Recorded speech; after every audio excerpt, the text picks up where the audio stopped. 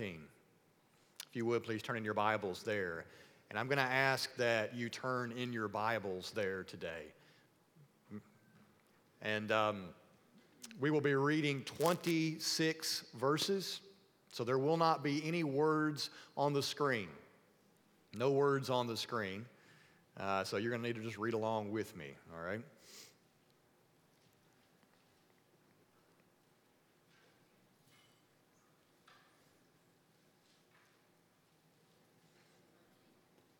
While you're turning there, I know Bob White was just giving me the signal that there is a men's breakfast on Saturday, 8 a.m.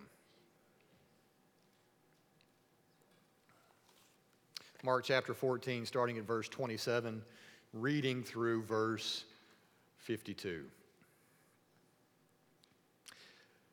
And Jesus said to them, "You will all fall away, for it is written, I will strike the shepherd, and the sheep will be scattered. But after I am raised up, I will go before you to Galilee." Peter said to him, "Even though they all fall away, I will not." And Jesus said to him, "Truly, I tell you, this very night before the rooster crows twice, you will deny me 3 times. But he said emphatically, "If I must die with you, I will not deny you." And they all said the same. And they went to a place called Gethsemane. And he said to his disciples, "Sit here while I pray." And he took with him Peter and James and John and began to be greatly distressed and troubled. And he said to them, "My soul is very sorrowful, even to death. Remain here and watch." And going a little farther, he fell to the ground and prayed that if it were possible, the hour might pass from him. And he said, "Abba, Father, all things are possible for you. Remove this cup from me. Yet not what I will, but what you will." And he came and found them sleeping, and he said to Peter, "Simon, are you asleep? Could you not watch 1 hour? Watch and pray that you may not enter into temptation. The spirit indeed is willing, but the flesh is weak." And again he went away and prayed, saying the same words. And again he came, found them sleeping, for their eyes were very heavy, and they did not know what to answer him. And he came the 3rd time and said to them, "Are you still sleeping and taking your rest? It is enough, the hour has come. The Son of Man is betrayed into the hands of sinners. Rise, let us be going. See, my betrayer is at hand." And immediately, while he was still speaking, Judas came, one of the 12, and with him a crowd with swords and clubs from the chief priests and the scribes and the elders. Now the betrayer had given them a sign, saying, "The one I will kiss is the man. Seize him and lead him away under guard." And when he came, he went up to him at once and said, "Rabbi," and he kissed him. And they laid hands on him and seized him. But one of those who stood by drew his sword and struck the servant of the high priest and cut off his ear. And Jesus said to them, "Have you come out as against a robber, with swords and clubs to capture me? Day after day I was with you in the temple teaching, and you did not seize me. But let the scriptures be fulfilled." And they all left him and fled. And a young man followed him, with nothing but a linen cloth about his body. And they seized him, but he left the linen cloth and ran away naked. Heavenly Father, we ask this morning that you would speak powerfully through your word, that your Spirit would lead our thoughts. Any distractions that would keep us from seeing the beauty of our Savior Jesus Christ, the one who stayed and gave himself over to suffering for us. I pray, God, you would take those things from our minds right now and show us him. Give us faith to believe that he is our suffering Savior, and that he has paid the full price for the measure of our sins. We love you and thank you for this time together in your word. We trust it into your hands, and we ask it in Jesus' name. Amen. We have been looking at the last week of Jesus' life now for 4 months. And we've still got some weeks to go before we finish the last week of Jesus' life. And just to give you some perspective, The first 10 chapters of Mark deal with the first 3 years of Jesus' ministry, but the last 6 chapters of Mark deal with 1 week. I added up the number of verses this week just to try to see it a little more clearly. Mark spends more than 1/3 of this book on this 1 week. Do you think that he's trying to emphasize something? Trying to teach us something? Maybe the last week contains the highest priorities in Jesus' ministry. So starting here in chapter 14, Mark zeroes in a little bit closer on successive events that lead on to the cross. The last day that Jesus will be alive is captured starting in verse 14. Chapter 14, I'm sorry. And again, today we're going to cover these 26 verses, and I know that a lot is here, but I don't want you to get bogged down into all of it for fear that we might lose our way while we're there.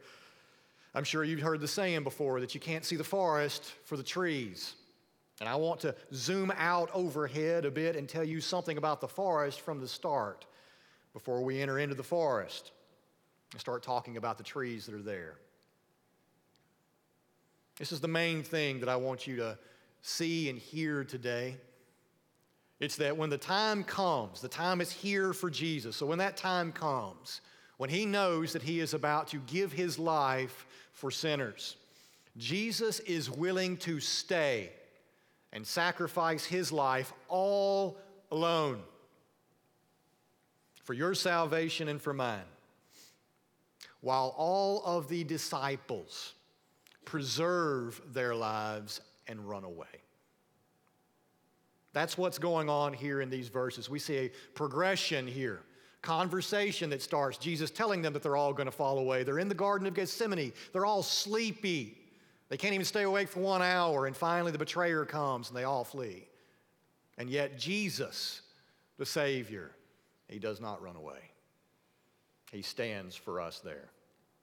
And so this entire section is marked by the inability of the disciples to stand with their Savior in the moment of his trial, but the ability of our Savior to do so by himself, what only he could. And so the disciples, did they fail him here? Yes. But they could not. They could not go with him any further. The path here forward is for Jesus alone. He is the only one that could walk this path. So I want to start by showing you that the followers fall and flee. The followers fall and they flee. Isn't that what we see there in verse 27? Jesus tells them that they would do so. He says, "You will all fall away." In fact, the scriptures tell us that that will be the case. He quotes from Zechariah chapter 13 that the sheep will be scattered when the shepherd is struck. So when he is hit, all the sheep flee from him. And of course, they don't believe him. They don't think that that is possible for them. Peter says to him here, they all might do that. All of these weaklings, they might fall away, but not me. I'm not gonna. And sadly, Jesus tells Peter here that not only will he fall away, but he will actually deny that he knows him. Peter thinks that sounds even more crazy. He cannot see the possibility in his heart that he would do so. In fact, he tells Jesus, "Not only will I not deny you, I'll die with you. You'll see." And then we're told, and they all said the same. "Me too. I'll die with you, Lord." Every one of them. I'll stand when that time comes. We need to understand that the heart is deceitful. Peter was going to learn that very soon, that very night. He would see how deceitful his own heart was. And it's a lesson that we all have to face if we're going to see how much we actually need a Savior. And then the scene shifts into a place called Gethsemane. We know it as the Garden of Gethsemane. a place where Jesus often took his disciples. It's the original olive garden. It literally means olive press. As they walked in, Jesus tells 8 of his disciples, there, I guess at the edge somewhere of the garden, you all stay here. Then he tells Peter, James, and John, you guys come with me just a little bit further inside of the garden. These same 3 disciples that he took up on top of the Mount of Transfiguration with him. He tells them to wait and watch. They apparently were the lookout for Judas and all those soldiers that Jesus knew who were coming for him. He told them to wait here and watch. He wanted to be alerted when it happened. We read that 3 times Jesus goes into the garden to pray, and then he comes back to his disciples 3 times, and every time he finds them out there sleeping. The first time he returns, he says to Peter, Simon, notice he doesn't call him Peter here, calls him Simon, the name that he had before he was a follower, before he knew who Jesus was. Simon, are you asleep? Can you not even stay awake 1 hour? The man who told me that he would go to death with me? The man who's ready to go to battle? The man who's not going to deny me? You can't even stay awake 1 hour? Watch and pray, he says, that you may not enter into temptation. The spirit is indeed willing, but the flesh is weak. And what an apt description, isn't it? Not just of Peter, but of ourselves. Every disciple that has followed Jesus since knows something of this. The spirit is willing, the spirit wants to, but what we find is that the flesh is actually weak. It fails us.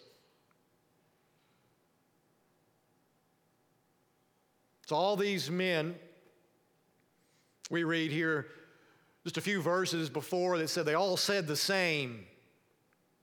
We're ready to die with you, Jesus. What do we see now? These same men are all sleeping.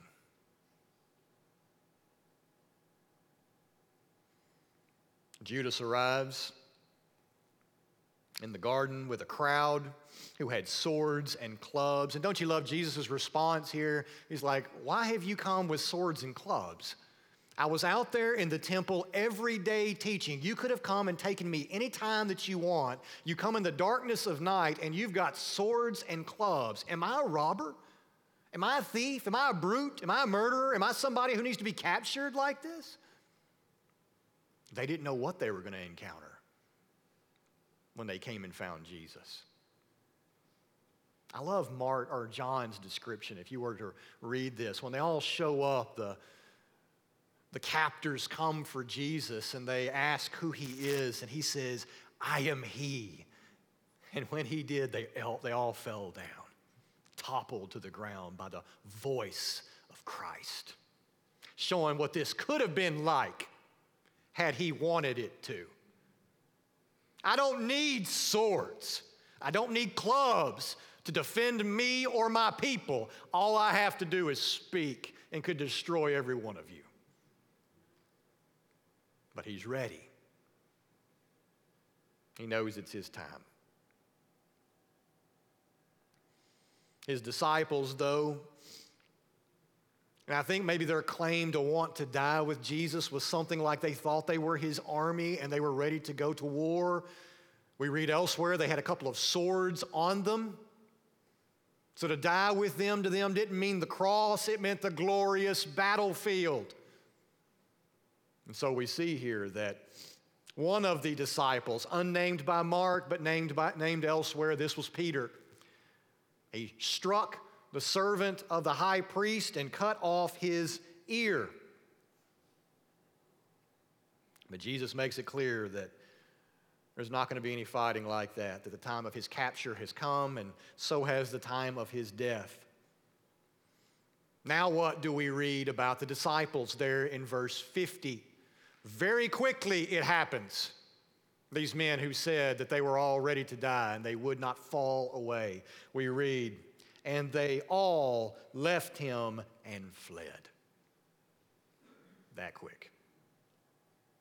Just a matter of hours, these men who had made a confession of their loyalty to Jesus, even to death, had all left and run for their lives. And we get a curious statement here in verse 51. A strange addition to the story. We're told that a young man had followed Jesus to this place with nothing on but a linen cloth around his body. The mob seized him, but he pulled away and he left that linen cloth behind and he ran away naked. That's weird, isn't it? Don't even know who he is. Why is this part of the story? So we're not told who this man was, no other details about him, only that he came with a bedsheet on, following Jesus. What is the point of this strange statement? I don't think it really matters so much who the young man was. Most people guess that it was Mark himself, that he inserts himself into the story here and just doesn't give himself a name. And it very well could have been that. But what the young man shows us here is a summary of everyone else who had followed Jesus. He is a picture of what had happened with every other disciple who had followed him there. He follows him there, so did all these other disciples. But what did they do? They all fled and ran away. And what does he do? The same.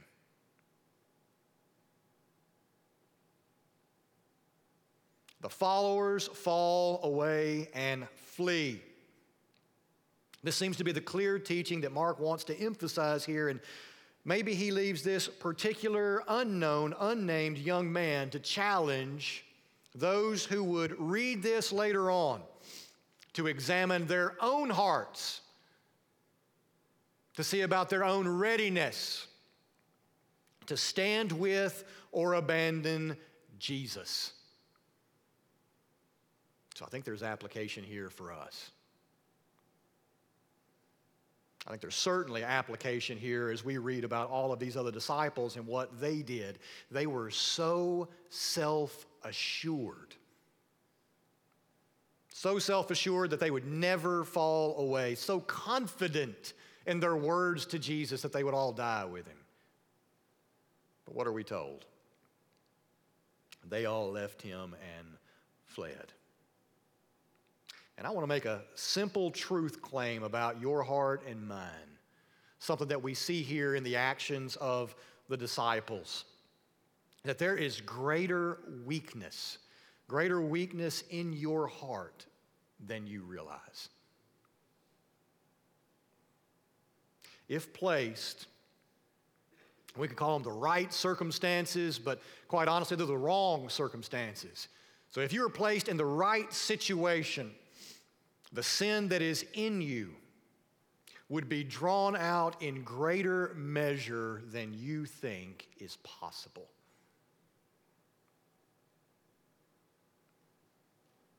We need to look at these disciples and see that we should be careful that when we think we stand, take heed lest we fall.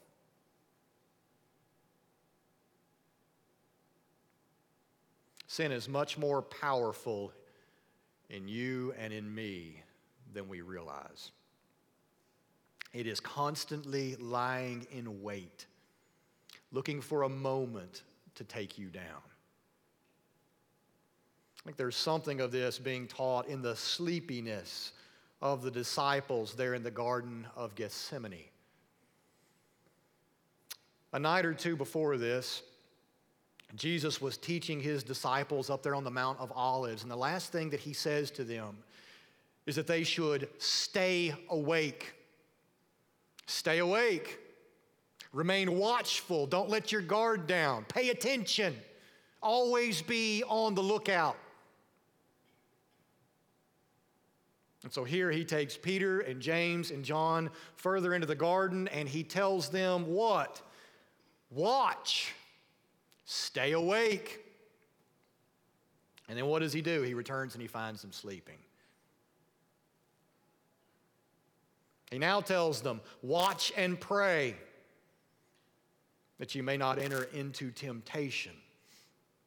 I mean, Jesus, they're just asleep. Watch and pray that they don't fall into temptation. Like, what are you talking about here? Temptation into what? Falling asleep? Getting drowsy at night? That happens to me every night.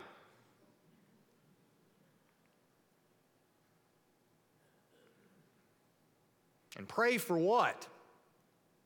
Pray that they will stay awake? Is there something I'm missing here? Jesus must be talking to them about more than what is happening in the Garden of Gethsemane that night.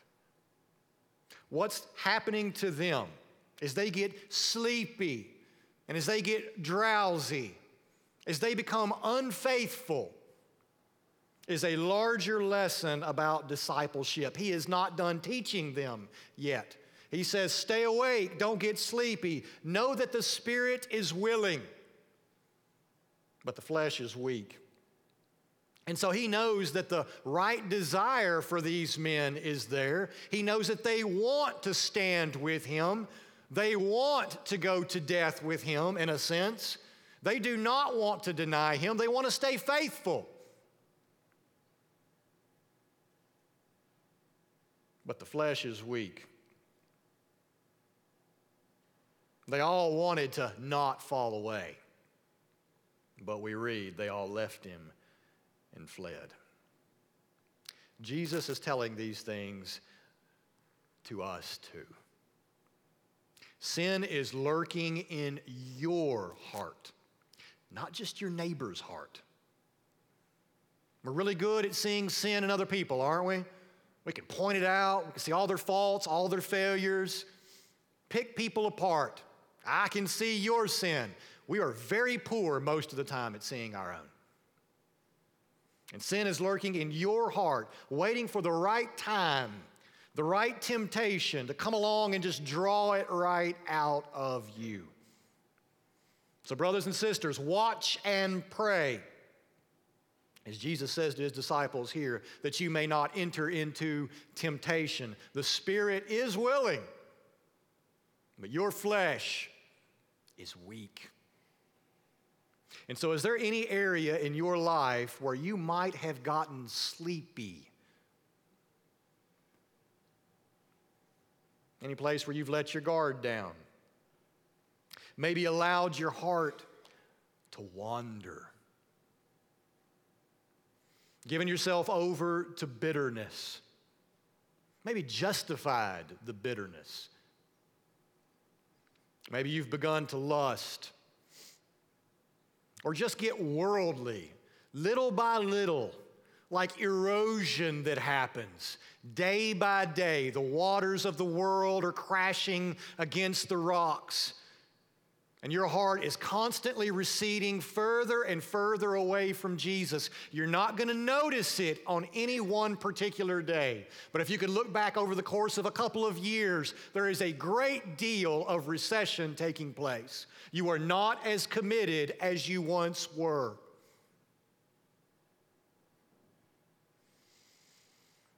Maybe you're unforgiving, gossipy, judgmental. And there's a lot of that going around in our world right now, isn't there?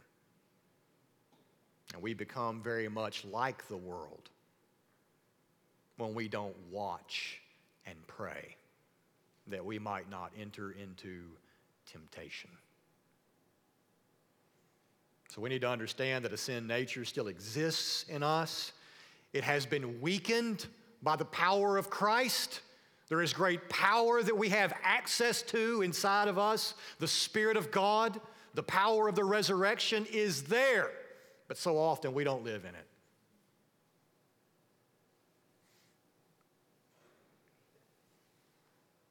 I hope that you are watching and praying, but you have to realize that that sin nature is still there in you. And you might not think that it is possible, but shocking sin could still come out of you if the right circumstances presented themselves. Maybe it will come after a long decline downward. Or maybe like here with these disciples, it will happen in an instant. They were not anticipating the time when all of these guards all of a sudden have come and grabbed hold of their master and are taking him away. What should we do? It's danger time. And they all flee. Self-preservation took hold. And they ran away. And so, brothers and sisters, you and I, we need to understand in our day-to-day walk, things look safe, don't they? Things look safe. We live in a protected country with all sorts of liberties, but there are all sorts of dangers that come along with that. We become numb. We don't stay vigilant. We get soft and lazy. I genuinely think that that is the greatest threat right now to the American church. It's just laziness, worldliness. We're comfortable. And maybe it will require some discomfort for the church to be more vigilant. So the disciples and this unnamed young man, this follower, they give us an opportunity to see ourselves. I get to see me, in a sense, right here in this discipleship this story. We always need to be reminded, don't we, that we are not the Savior. We're not the Savior. We're not the powerful. We're the weak. We are the fleeing disciples. One of my favorite examples of this in Scripture is the story of David and the Goliath. I saw a post from some lady on social media this last week talking about needing to go out there and slay your Goliaths and junk like that. Because in that story, there are the cowering Israelites over here on one side, afraid of this giant. They don't know what to do. And then here comes along David, the ruddy little shepherd. And who do we want to be in the story? And who do sometimes we want to tell our children to be? You need to be David. Well, guess what? They're not. And we are the ones who are cowering over on the side, not knowing what to do, needing a Savior. And his name is Jesus. There is only one who has come along and slayed any kind of Goliath, and it's not you and it's not me. So the Bible presents us in these stories not as powerful, but as weak. And we need to see our weakness in order to know our strength. And our strength is Jesus Christ. And so here in this particular story, who are we? We're the guys who are confessing to Jesus, I would never do that. I'd never leave you. I'm strong, Jesus, just like you are. And I will stand when the moment comes. Self-assured, confident, dependent on themselves. And when the moment presents itself, what happens? They run. And only one is left there. The only one who really could have stood all along. And it's Jesus. So secondly, we need to see the Savior who stands and stays. His disciples, his followers, they fall away, they flee. We need to look this morning at the Savior who stood and stayed. His hour had come. It was time to fulfill his role as the Lamb of God. And as I've mentioned, he could have in that moment. He was not captive to anybody else's will but the will of God. He wasn't taken away. He allowed himself to be taken. He could have destroyed those men before they ever even walked into the garden, and his disciples didn't even have to know they were out there. They walk out safely and go on their way. But Jesus knew that his hour had come. It was time for him to fulfill that role as the Lamb of God. And what we see here in Gethsemane is a glimpse, just a glimpse behind the curtain at the crushing reality of what he was about to go through.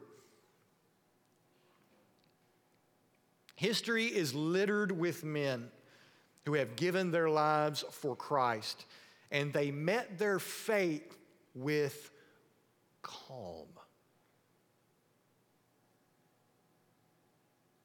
But what we see here is something much different in Jesus. He is in complete anguish. should we think that all of those men who followed him, that they faced death with more courage than Jesus did? Of course not. From what we see in the Garden of Gethsemane, it should be clear that Jesus is facing something much more daunting than death. We read in verses 33 and 34 that he began to be greatly distressed. It means alarmed. He's alarmed here. He's distressed. He is greatly troubled. And then he says, my soul is very sorrowful to the point of death. And I don't think that he means that he knows he's about to die here. He knows he's going to go to the cross. There is such anguish inside of him, probably feels as though he is about to die right there, like his soul is being ripped in half. So what was so troubling to Jesus that we're told elsewhere, that while he was in the garden, that he began to sweat something like great drops of blood? He was being pushed emotionally to the brink of what his body was able to endure. So what was underneath this that caused his soul to recoil like this? He mentioned something about it when he asked that the cup would be removed from him. And what is the cup? The cup is God's wrath. The Almighty's perfect, holy fury poured out on sin. And Jesus knew that he was about to drink that. If there is one man who has ever lived who actually understood what the cup of God's wrath meant in all of its horror, it is Jesus. You know, we read about it in a book, we talk about it, we might get an inkling from time to time, we get a little fear in our hearts. But Jesus knew completely what this was and what it looked like.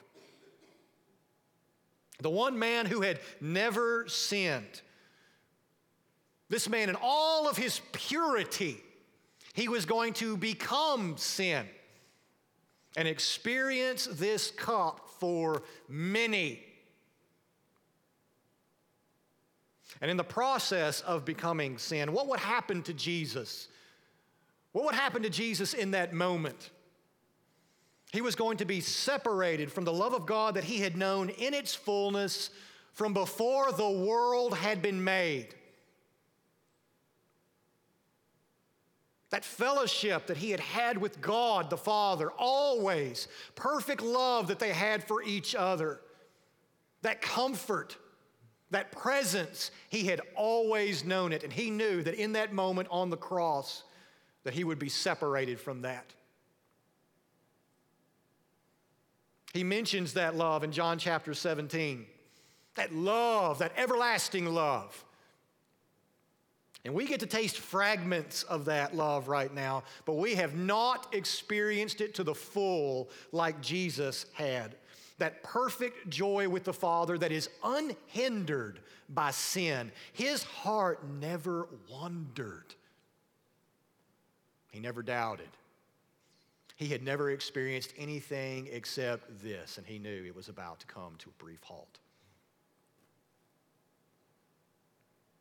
You and I, we look forward to heaven with the expectation of a kind of bliss that we have never experienced before. But Jesus has known that bliss always into eons and eons of eternity past. And now here he is about to be cut off from it, and instead of heaven, Jesus is literally going to taste hell. That's what he tasted there on the cross, hell. The wrath of God poured out on sin. And so here in this moment in Gethsemane, of course, his heart recoiled.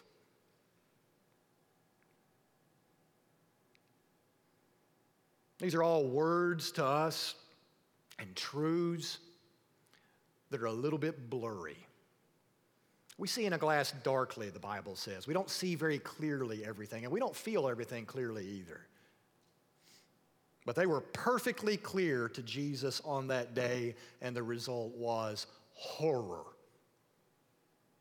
To the point where he, in his human nature, prayed, knowing that all things are possible with God, and he asked that the cup of wrath could be removed from him. And then immediately following that with a statement of complete trust when he said, "But not my will, but your will be done." It is a powerful moment where we get to see something of the wrestling that's going on inside the heart of our Savior. And it causes us to ask some questions. Was Jesus' will not the same as the Father's? When he says, "Not my will, but yours."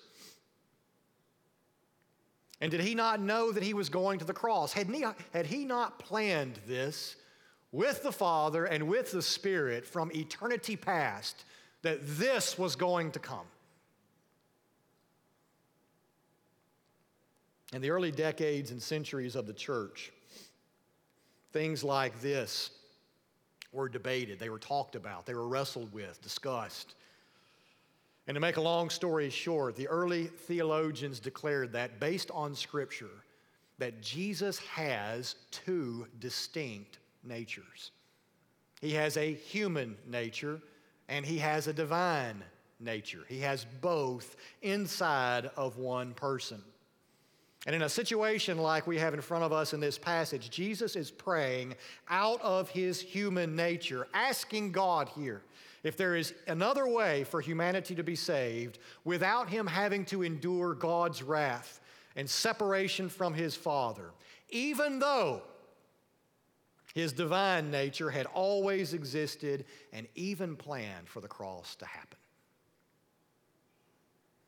You know, Mark and the other gospel writers who talk about this very thing, they all mention something like this. They could have just chosen not to include any of it and kept challenging things from our minds.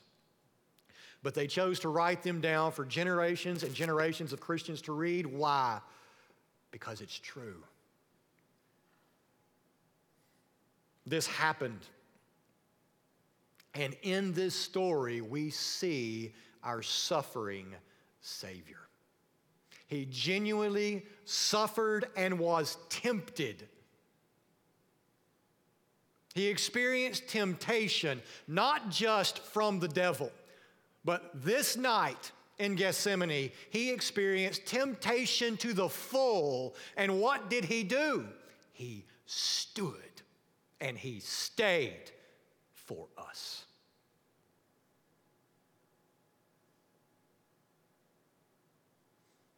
Jesus did not shrink back from the Father's will. He experienced a kind of temptation that night that no other man has ever experienced who ever walked the earth. What it says, he was to the point of death, and yet he did not choose a path that was separate from the will of God. He withstood. So that you and I can know and experience with the Father what he has always known and experienced with the Father. He was willing to, for a brief time there on the cross, set that aside and experience the wrath of God in your place and in my place so that we could have the bliss of heaven always. Our Savior stood and he stayed so that we could know that. He did not fall. He did not flee. When he was tempted, he stayed. And this is what we need to see here. As I've mentioned, we are the ones who are prone to fall. We are weak. We cower. We run. Our hearts are prone to wander. but God has sent a Savior for us from heaven who is none of those things. He is strong, He stands, and He stayed for us.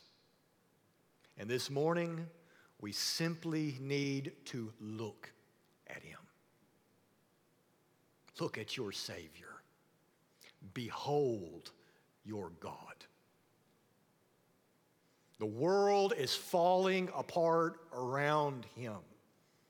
He's been betrayed by one of His friends. He knows all of His disciples are going to leave Him, and they do. He is all alone.